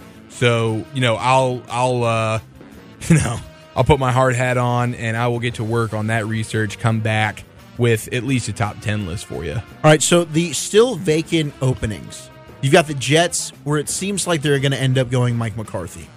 Okay. Unless there's a wild card. McCarthy said he's taken his name out of the running for, and he only wants to coach for the Jets. Gotcha. I don't know what it is about New York. He wants that fat face He of wants Sammy Darnold. D. He's like, you know what? At Absolutely. least I got a quarterback to work with. So I would think the Jets do end up with McCarthy. I mean, who better are they going to go for? Unless they really love Chris Richard. Yeah, if they like Richard, obviously that's an option. I do think, though, that they want to go offense. They just had the defensive coach in Todd Bowles.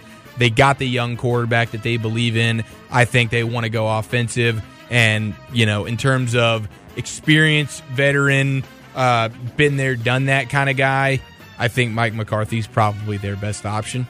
Then you have the Denver Broncos, who are rumored for Mike Munchak, who's the former head coach of the Tennessee Titans, was the offensive line coach in Pittsburgh when he's a Hall of Fame offensive lineman.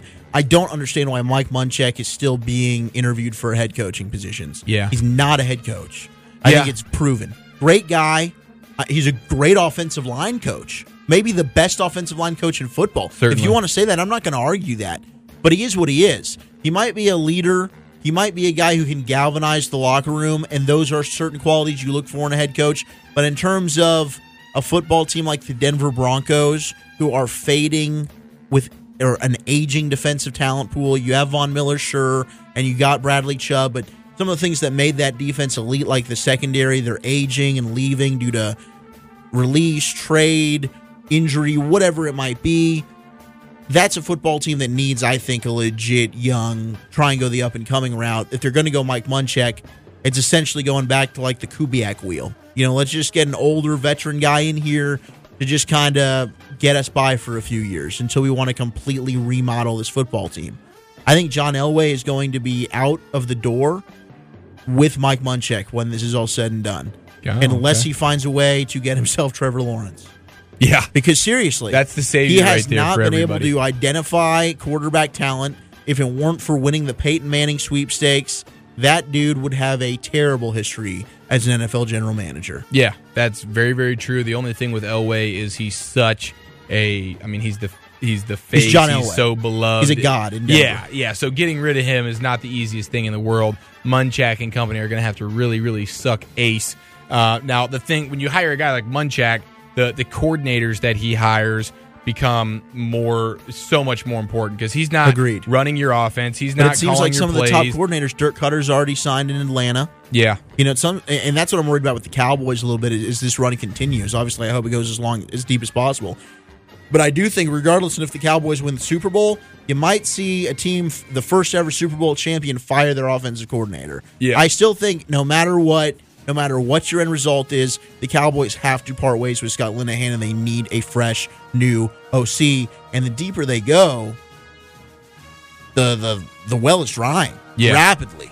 I agree so I don't with know you. who Munchak would get. I mean, who out there is left in terms of the potential offensive coordinators you could go? Well, and hire? I mean, off the top of my head, I can't. I guess Adam Gase. Yeah, a name we talked a about. A guy like Gaze, but I don't think him and Elway are overly tight anymore. I don't think a Broncos reunion is going to be there for Gaze. But the thing about all these coaches, Munchak, any of these guys that are up for a position, they already have in their mind who their coordinators and their staff's going to be. I mean, that's part of the interview process.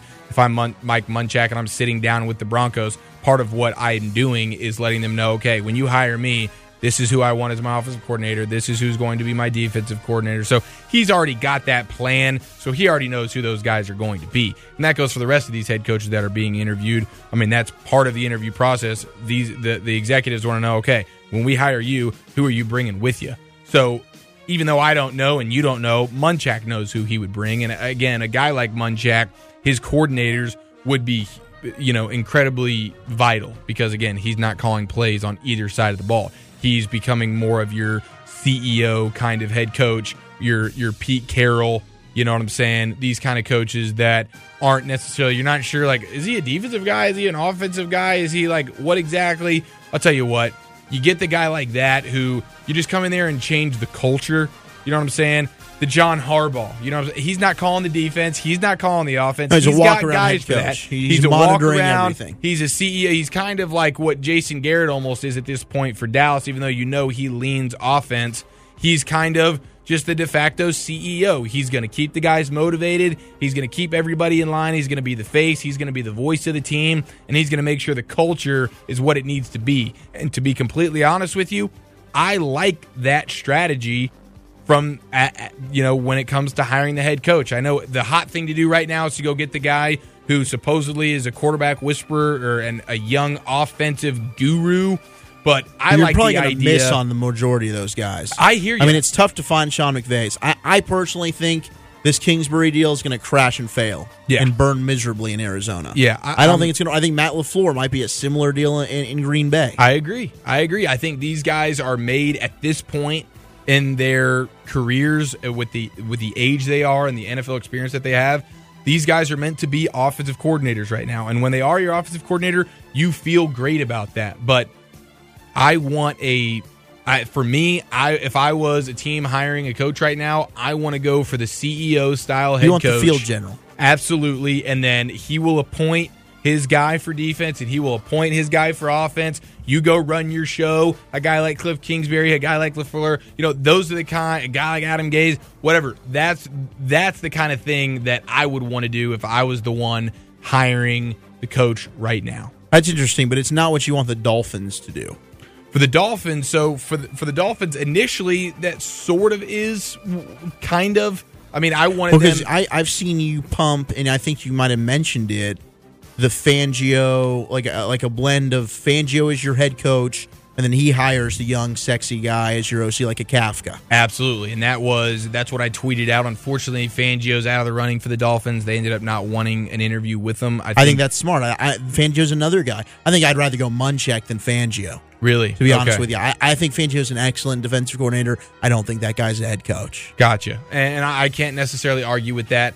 I thought he would be able. He's an older guy. He's tenured. He's been around. I thought he was sort of due for that head coach opportunity. I know he can handle my defense. And then you appoint the young guy who I was pointing at, Kafka, as who's the current quarterbacks coach in Kansas City. Come here, be our offensive coordinator. Problem with that is he's probably going to get the promotion to offensive coordinator in Kansas City because their current offensive coordinator, Eric Bieniemy, is very well go get one of these head coaching jobs. What about Miami? Is he not in the running there? No, he is. He absolutely is in the running there. I think Miami's still, they have a couple of options, and Bieniemy is absolutely. Where else are they looking? Because the Dolphins search is one that I'm really puzzled with. I know they interviewed Chris Richard. Yeah, and Richard.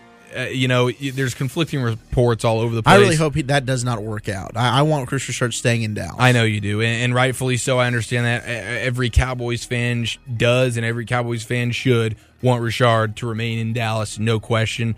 But it does seem like Richard is pretty high on the Dolphins' list. I think they just met with him on Sunday, and they're actually scheduled a second interview with him from the reports that I read. No, did so they? Shoot. So they're the last team. They're the last because the Bucks, they hired Arians. Bucks hired him, and the Jets seem like they're going to go McCarthy. Absolutely. So the last on the list is the Dolphins. Yeah. Oh, those. And I think Do you at think this that point, might happen? I think it's I think he probably has the highest chance right now. Really? I really do. I think the other betting guy, odds. What do you think they are here? I mean, I would put it at for Richard. The favorite would be Richard. The favorite would be Richard, I would think, and then second, man, I think second's probably either New England's defensive coordinator, who I can't remember his first name, but his last name is Flores. They seem to be, impressed with him. I know Josh McDaniel, for people that don't know, who's a sexy name as well, with the Patriots offensive coordinator. He's removed his name. He interviewed for a couple of teams. I think they've sexier name ahead. than face to Josh McDaniel. Yeah, he's still a younger guy, yes, but he's not the that sexy young guy. But he's staying in New England. He's not going anywhere. Gotcha. So the defensive coordinator, whatever his name is, Flores. Yeah. He's at or near the top of the Dolphins list. Richard, and then also Bieniemy, the offensive coordinator. I mean, I'd go Bieniemy for Kansas City. And to be completely honest with you, I think I'm that cool would be with the best hire guys. that's not Bruce Arians. I really do, because I just think you've seen instant success from the majority of that Andy Reid tree. I trust that tree more than any other tree right now. Yeah, that tree has bared some fantastic fruit. Brian Flores, there you go. That's the defensive coordinator for New England, who Miami might be interested. What do in. you think about those three? So you got Bieniemy, you got Flores, you got Richard. Yeah, I mean, I think if I'm saying Eric, the ownership has come to me and they've said they love the show, big fans of the Nosebleed Seats. You're the number one Dolphins fan in America. They want you to pick their head coach. They trust your opinion. Who are you going with? Yeah, and I could actually see that playing out. So I'm glad you're putting me on the spot here. This is something that could end up happening. Why not be ready for it? And if it does, I think they all have, obviously, their concerns because they're all going to be first-time head coaches. The other one that I want to mention is the current Dolphins special teams coach. His name is Darren Rizzi. Been with the organization for an extremely long time. Players, current and former, have been advocating for him on social media for the last week or two. He is a fan favorite of the players and of the fans. Again, he's been with the organization for a really long time. He's relatively young, but he's never been a head coach in the NFL. So he's the other guy who's going to get an interview and is an option.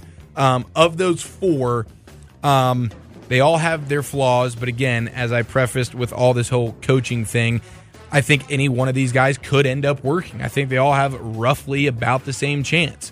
I have more knowledge and experience with Richard, being that he's been in Dallas. I've actually gotten to be in that locker room, hold the mic in front of his face, and hear him talk, feel his energy, and seeing what he's done to that defense, that team, the way everybody talks about him. They light up when they talk about him, from players to all the way up to Jerry Jones. I mean, it's hard for me not to want a guy like that, who I think has the defensive knowledge, but I think can be that leader, CEO, voice of the team. It's hard for me to not want him. When it comes to Bieniemy, like you said, because he's close to Andy Reid, and I'm getting back to that point where he was close to the guy who's had success, why not take him? He's also had clearly the best offense in the league, and how much of that has to do with Patrick Mahomes, you know what I'm saying? And how much did he assist Patrick Mahomes in that? Those are all questions I don't know the answers to. He doesn't, even though he's the offensive coordinator in Kansas City, he doesn't call the plays. Andy Reid still calls the plays. Now, granted, he's putting a ton of, he's putting the game plan together and he's assisting in all of that, but he's not physically calling the plays. So it's tough for me to know exactly how much involvement, and how much credit he actually deserves. I don't know the answer to that question, but I can tell you this. I will be more happy with Bieniemy or with Richard than I will with Flores. But again, it's still an unknown. Or the special teams, or Rizzi. Or Rizzi. I think Rizzi, at the end of the day, he's a great special teams coach, and I'd love for him to still be the special teams coach. John Harbaugh. I would like to have my cake and eat it too. Could he be the John Harbaugh? Absolutely. Could he be? There you go. I don't know. I mean, these are all. I can't be mad at any of these hires, and that even goes all the way to Arizona and Cliff Kingsbury, who I don't think deserved that job, and I don't think will have success. But at the end of the day, this whole thing is such a crapshoot. I'm not going to get on to anybody for the hires. So, and that goes Fair, with the that's Dolphins. fair. Any one of these four they want, I'm assuming they did the research. They felt the most confident in him. And let's see if he can be the guy. Chances are he can't, and we're going to do this again in 2 years. Who will be the guy, though? I think it's going to end up being Richard. You dare say that? I feel terrible You stay about away it. from my man. I know, but it's the Gonna be last Bieniemy. option I'm for telling him. you right now, it'll be Bieniemy. It'll be Bieniemy? Yes. And here's the deal. I want everybody to know, Steve, I know you're listening. Mr. Ross, I'm okay. Don't you think they're going to go offense? I'm okay with any one of these. Here's the deal. Think about it. Richard's a defensive guy, and Flores is a defensive guy. So 50% of the coaches that they're interested in right now are defensive guys. We just had an offensive coach in Adam Gase. Before him, we had Joe Philbin, who was an offensive coach. And before him, we had Tony Sparano, so whatever. But R.I.P. Oh, yeah, absolutely. So bottom line is, any one of these coaches, there's tons of unknown with them. They're all going to be first-time head coaches. So we'll see what happens. But I'm okay with whichever one they Flores or Bieniemy. Stay the hell away from Richard, please. I do think Flores is the least. I think I'd actually rather have Rizzi than Flores. Okay, but again, Rizzi's a great but story. again, there's some ignorance there with that. I don't really know Flores. I just know he's been near Bill Belichick. I saw what that happened with Fat Patricia. They freaking suck. Has there been a single coach that's come from? I mean, Bill O'Brien's probably been the most successful. From the Belichick tree? Mangini flamed for a little while and then completely fell on his tuchus. Well, Charlie Weiss had a hell of a run at Kansas. Oh, at Notre Dame, he was solid. Terrible at Kansas and didn't get a sniff in the pros. I think Charlie Weiss Romeo is still Crennel, getting paid by Notre Dame. Crennel, a great coordinator, sucked. You probably Romeo, not a head coach. You know, there hasn't really been. Josh McDaniels was bad in Denver. Yeah. And now he hasn't left New England since. Patricia, you just said probably should be fired after a year.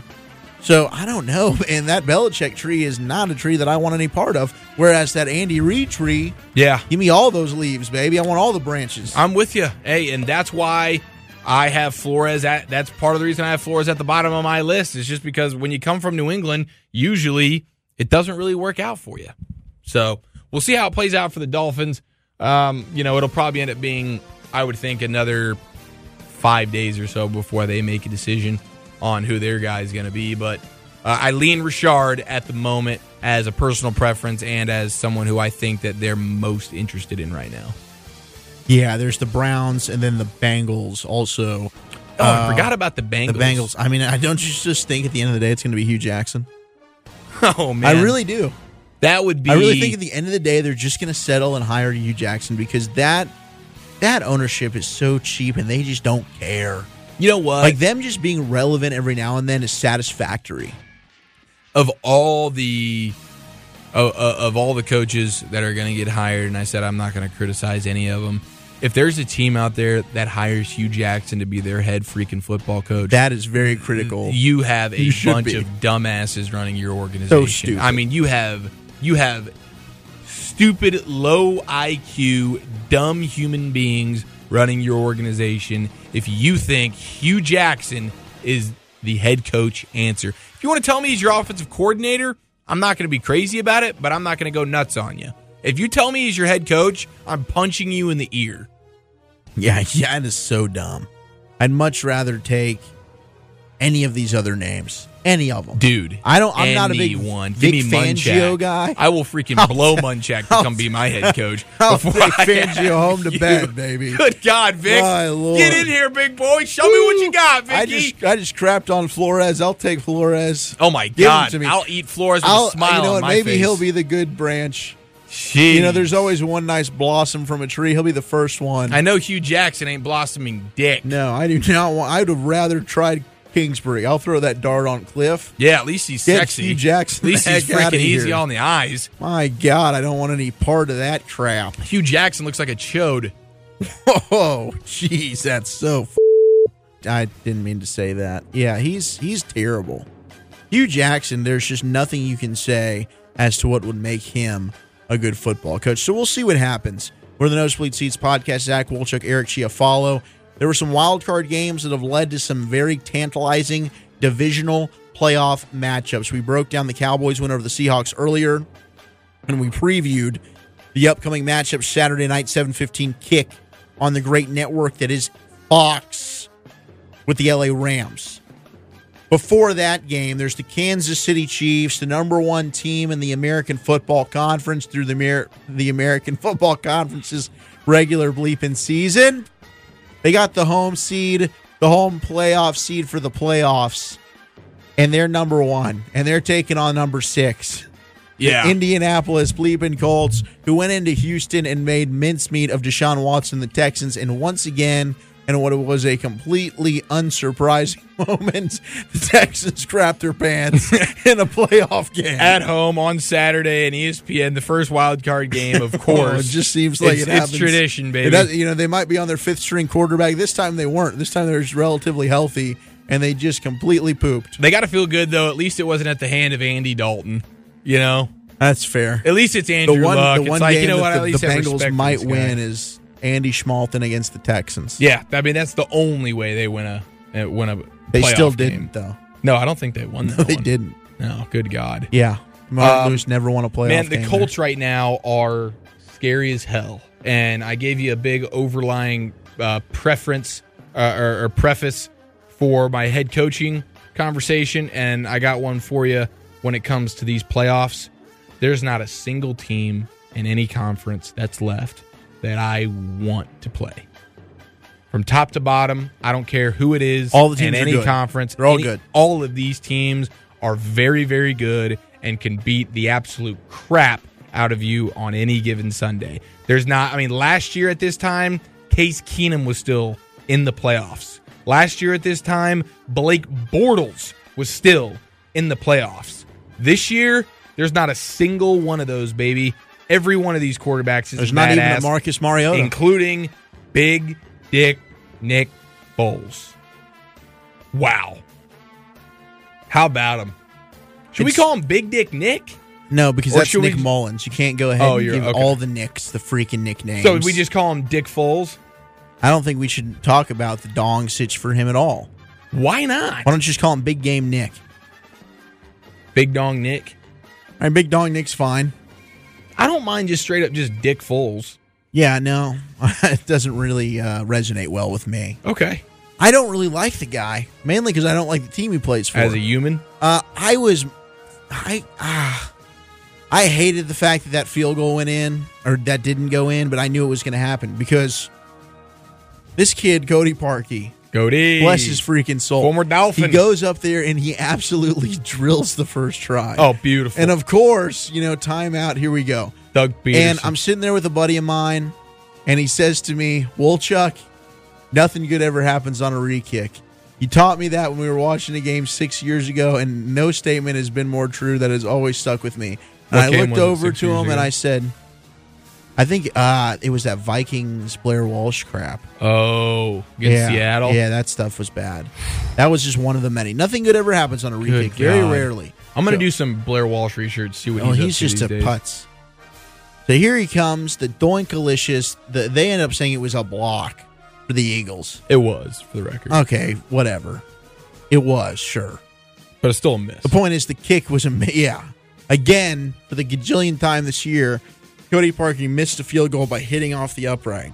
And the smiling mascot for Chicago comes crumbling down. He can't help but smile because his face is stuck that way, but every other part of his body language was just showing utter deflation. I was sickened to see the Eagles advance and this dream of theirs continue, but from a Cowboys purpose, I would have rather gone to L.A. than go to New Orleans. Oh, no question. 100%. That worked out beautifully. So not all bad. But, geez, you have some colossal matchups. The Colts are playing red hot with the Chiefs. Yeah, let's get back to that one really quick. Okay. I do not... And the Chiefs have a history of being utter choke artists like the Texans do. Yeah, and particularly against the Colts. Most recently, a few years ago, when they were up by like 150 points. And you know what? Luck Can we comes give back a and Nosebleed just freaking Seats round of splooges all bleeping over 'em. applause? Absolutely. To Andrew freaking Luck.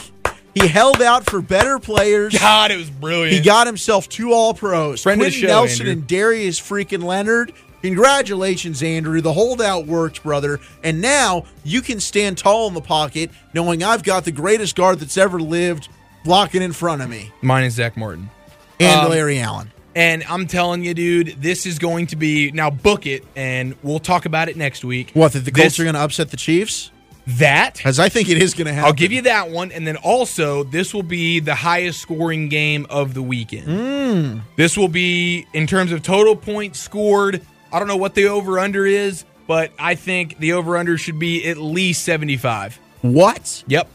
Man, you know the Cowboys scored the most points a Wildcard weekend with 24?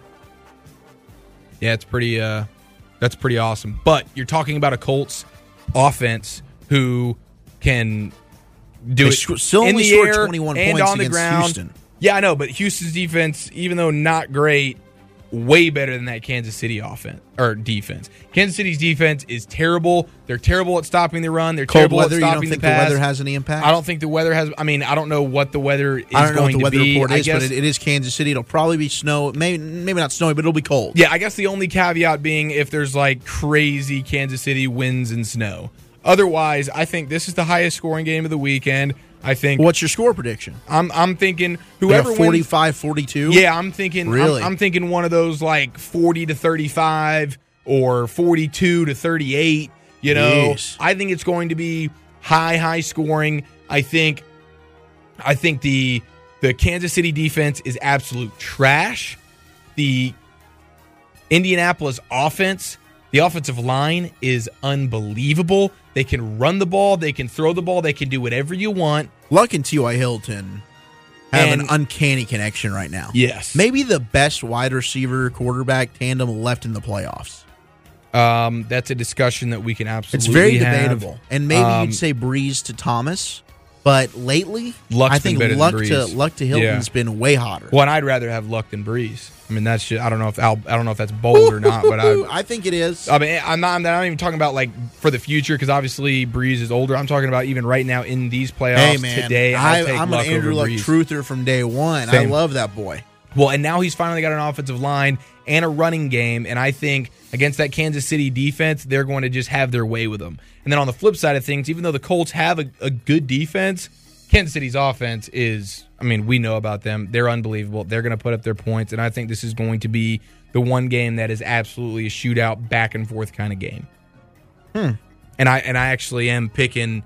I am picking Indianapolis because of their offensive line, and the only thing that the Chiefs do well defensively is pass rush, and they're not going to be able to get a single finger on Andrew Luck because of that offensive line is so good.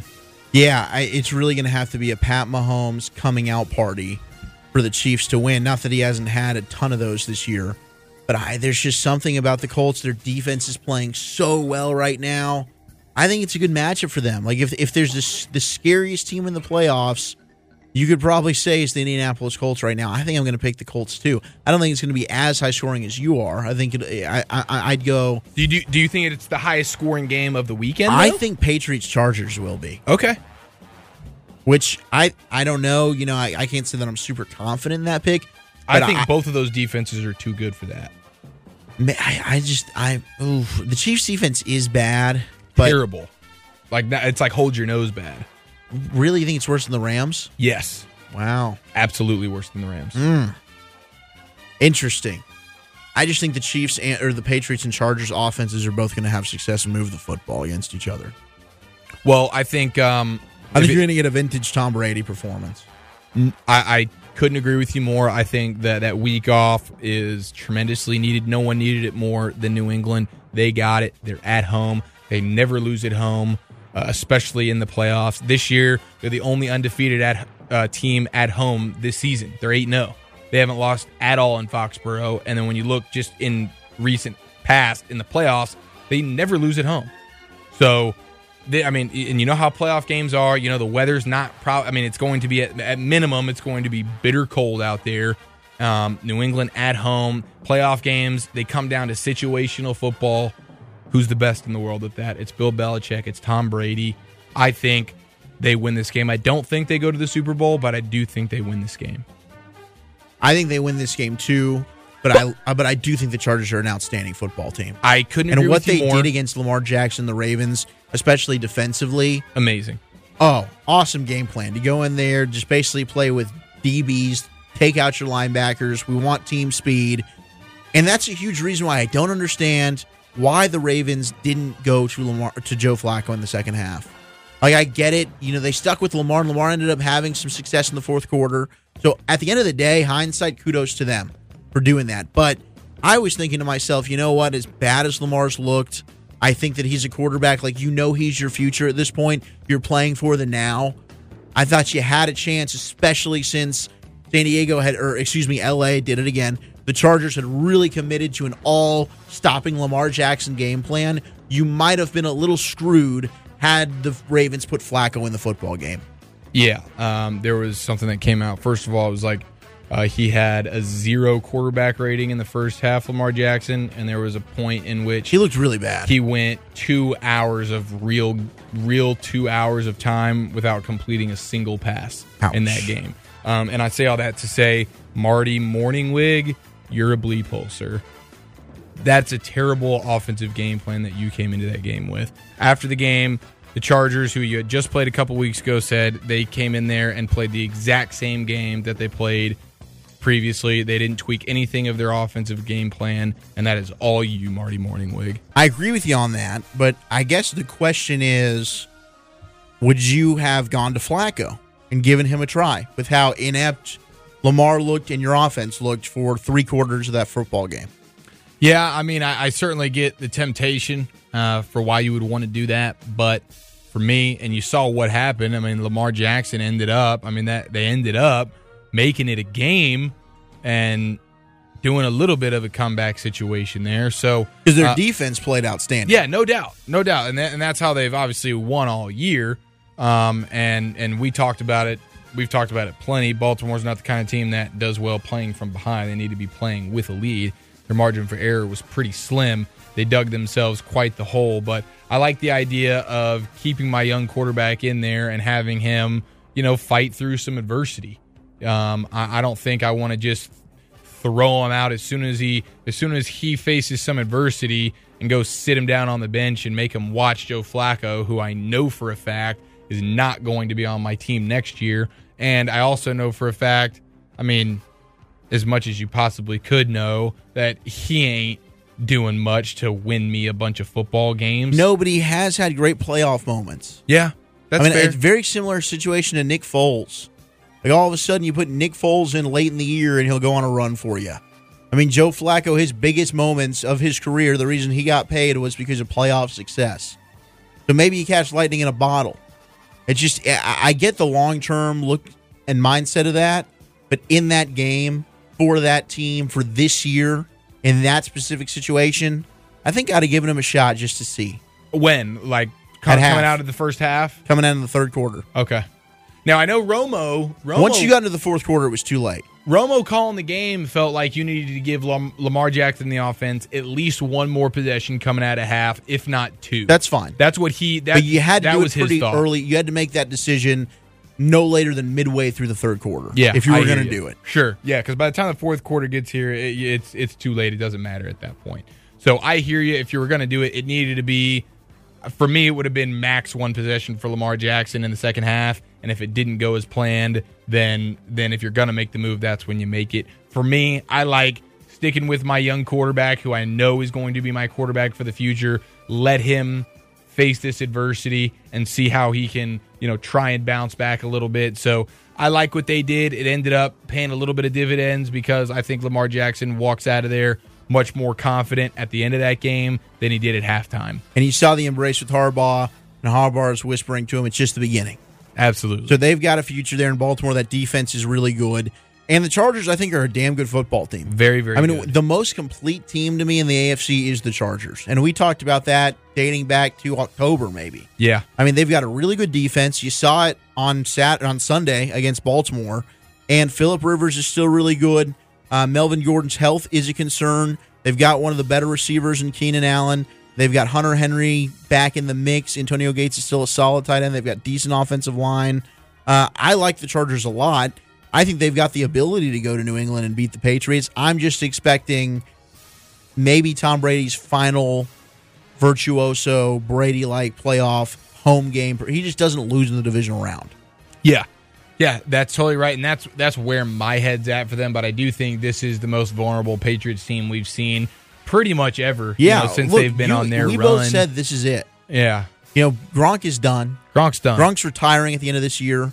I don't know how much left of Brady Belichick is going to happen there in New England. It might not be this year, but I don't think you're looking at more than 2 years of that. So, yeah, I mean, I think you're looking at the final push of Brady and his dominant run that you've seen from them over the last 20 years. I think he's got a game or maybe two, a run to the Super Bowl this year left. I think that's what he's got. This is going to be that game. I just think he's got Phillip Rivers' number. He always has. He owns the Chargers. The Chargers aren't a team that historically win a game like this. Yeah. Brady at home. If this game were in L.A., different story. I agree with you 100%. This is a beatable Patriot team. Now, it's funny because the Chargers are actually a better road team than they are I think the Chargers home team. And this year they've won big road games. They're like 8-1 Great on the point. road, including last week's game. And they lost to the Foxborough is Ravens just a different at animal. home. Yeah, I mean, I hear you. I mean, they went to Pittsburgh and won. They went to Kansas City and won. Went to Baltimore and won. But yeah, Foxborough, there's just a different kind of magic and juju there. Yeah, and a tight game, a playoff atmosphere, and weird stuff situational happens. Football. The coaches' headsets will go off in the fourth quarter when you need it most. When you couple the fact that there's going to be some sort of illegal tampering going on in the Patriots' favor, I mean, it adds up to a Patriots victory, and I don't think it's a blowout. I think it's a very close game. Agreed. I don't think it's as high scoring as you believe it to be. I think this is more... I don't think any of these games are going to be super high scoring. I think if you get 30, like a 38-34 game, that's high scoring to me. Me too. And I think the only game that has that potential is the Colts and Chiefs. I think every other game is kind of hovering in that like 30 max, and I think this New England game is hovering in that sort of... that 27-24. Yeah, 27-24, 24-20, that kind of deal. I don't think any one of these teams is touching 30 points. And that's really because obviously the cold weather in Foxborough, and both of these defenses are very good. These aren't crappy defenses like you see in Kansas City, or like you see with the LA Rams. Like, these aren't crappy defenses. And the New England offense isn't a high-flying offense. They're hand the ball to Michelle, throw 9 yards to Edelman. I mean, he doesn't even have Gordon anymore. He's throwing to Dorsett. He's throwing to Edelman. He's throwing it to mostly to James White. And Hogan action mixed in. Yeah, maybe a little Hogan action. So it's not like the Patriots are the kind of team that scores Patterson a bunch with of points. A 50-yard run. Yeah. It's just so it's a weird Patriot team. No, it is weird. But I think we both agree at the end of the day, it'll be a close one, and the Chargers will put up a fight. But yeah. Brady will find a way to get it done. I'm with you. And then there's the damn Eagles that just won't go away with this Nick Foles crap. Holy bleep. And they're going to New Orleans, who you'd like to think will be super pissed after the way they lost in the playoffs last year. Did we settle on a nickname for him, by the way? I'm sorry. I think Big Dong Nick is fine. Over Dick Foles. Yeah. All right. There it is. Richard Foles. I'd call him Richard Foles. Richard? I'll go Richard Foles. Oh, man, I just think he deserves more than a Richard because it's such a monster. Oh, well, yeah, have you seen it? I sure haven't. Well, from everything we hear. Well, yeah, but you're calling everybody Big Bleep and Bleep. Everybody can't be the Big Bleep, Bleep, Bleep, Nick. Well, Garrett Blunt and Nick Foles, I did jump the gun on Nick Mullins. Nick Mullins, you've been saying from the get-go, though. Like, you can't all of a sudden now jump off the gun on Nick Mullins. No, I think that was more of a metaphorical. But you said it a lot. Yeah. No, I did. You laid your bed. Now you made it, eat it, sit in it, boo in it. Oh, I'll eat it. I think that he's got that nickname. All right, Big Dong Foles. Now you can't go ahead and give it to Nick Foles. Big Dong Foles. This game was really bad when they played a couple weeks ago. Oh, the Saints-Eagles game? Yeah. Yeah. Their last meeting was not good. For who? For the Eagles. Yeah. It was one of the worst we've seen. Maybe ever in the history of football. What was it, 48-7? Yeah, it was. I think it was a bludgeoning. Oh man, if the Saints can relive that game every week, they'll be in heaven. Yeah, I don't see that happening. I don't either. I think this is an Eagles team that is finally getting a little bit healthier. It's scary to me, particularly on that offensive line. Dude, you know what it is? It's Alshon Jeffrey's actually a part of the offense. For whatever reason, Carson Wentz and Alshon Jeffrey No rapport. They don't have a rapport. It's the Ertz Dez show. and it's Dez and Dak. Similar situation, no doubt. It's the Zach Ertz show. Nelson Aguilar is more of a factor with Nick Foles than Alshon Jeffrey is. But for whatever You reason, mean Big Dong Foles? yeah, Nick Foles has a great connection with Alshon Jeffrey. He does, And it's not that he's got a bad connection with the rest. I mean, he's getting Ertz involved. You know, they're sprouting some solid runs here and there. Their defense is playing way better than they have all year, which is weird. That front, it's like man. Nick Foles comes into the game, they feel a little bit more like, all right, we got more get up here. It's strange. Yeah, their defensive line's looking like it did last year when they went on that run. And here's Nick Foles, another guy that I think his performances get a little overrated. Like, I've been hearing about he was so great against Chicago. He was great on 2 or 3 drives. You can't say the quarterback was great in a game in which his team scored, They scored 16 points. Come on, dog. Like, it's not, Nick Foles was not utterly amazing, much like he wasn't amazing in really any game but the Super Bowl for the Eagles last year. He did just enough. Last year he had a great offensive line, and this year it's finally healthy again, and that offensive line has been dominant. Over the last few games, they've faced Jadeveon Clowney and J.J. Watt. They faced Aaron Donald, and they faced, who was the other one? Khalil Mack. The Bears. And they've given up 0 sacks and 1 quarterback hurry in that time frame of playing those vaunted pass rushers. So that offensive line is finally clicking again. They're healthy again. To me, that was the number one reason why their team had so much success last year. I mean, their offensive line was dominant. Nick Foles wasn't getting touched, and they could run the ball great. And now they're finally getting back to, dude, you just played the number 1 defense in the league with Khalil Mack and Akeem Hicks, who have just been eating quarterbacks. Yeah, on the road. And he was making big plays on 3rd and 4th down. And they were not getting anywhere near him. That offensive line is for real, and you know how much that matters. Look at the Colts. That's why I think the Colts went on Sunday or Saturday against the Chiefs, because their offensive line is unfreaking real. Okay, the Eagles are starting to get to that point. They're getting there, but are you picking them to go in and beat the Saints? You want to know my real answer? Yes.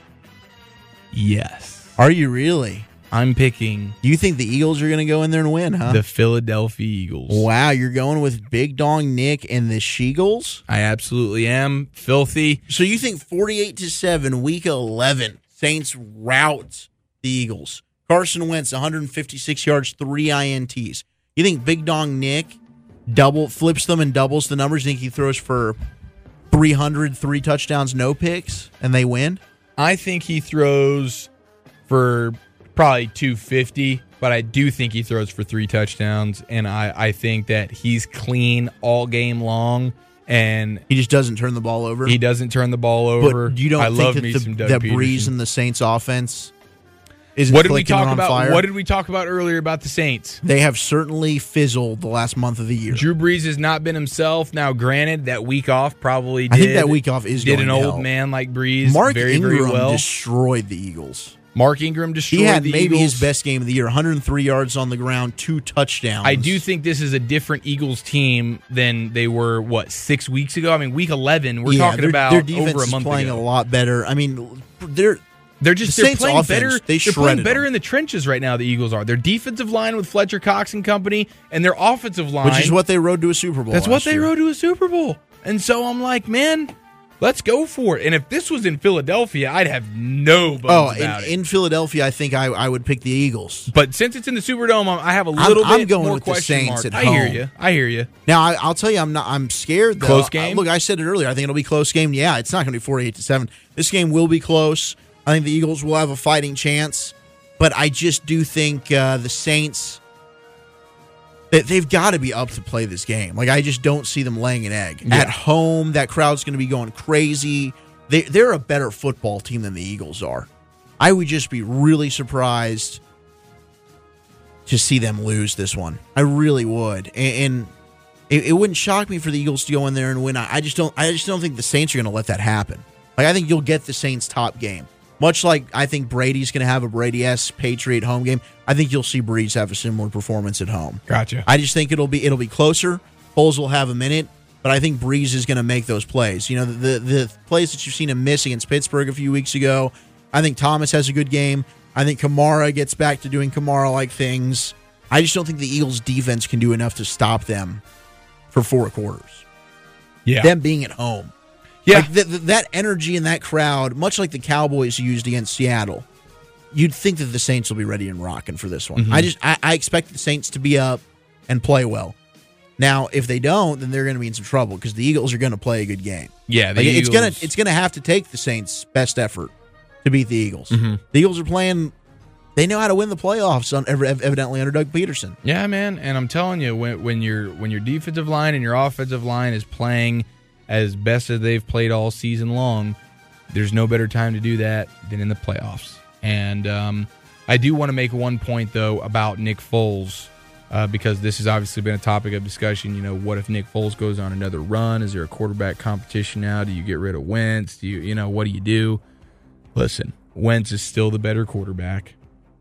Again, I think you keep Nick Foles, though. And if I'm Nick Foles, I don't want to leave. He's going to cost you quite a bit of money, but I'm not going to fight you for it. I think having a guy like Nick Foles as your backup quarterback, I mean, if it wasn't for him right now, the Eagles would not even be in this conversation. So I'm with you. I think he's worth hanging on to, but Carson Wentz is the better quarterback. Carson Wentz needs to be the starter there.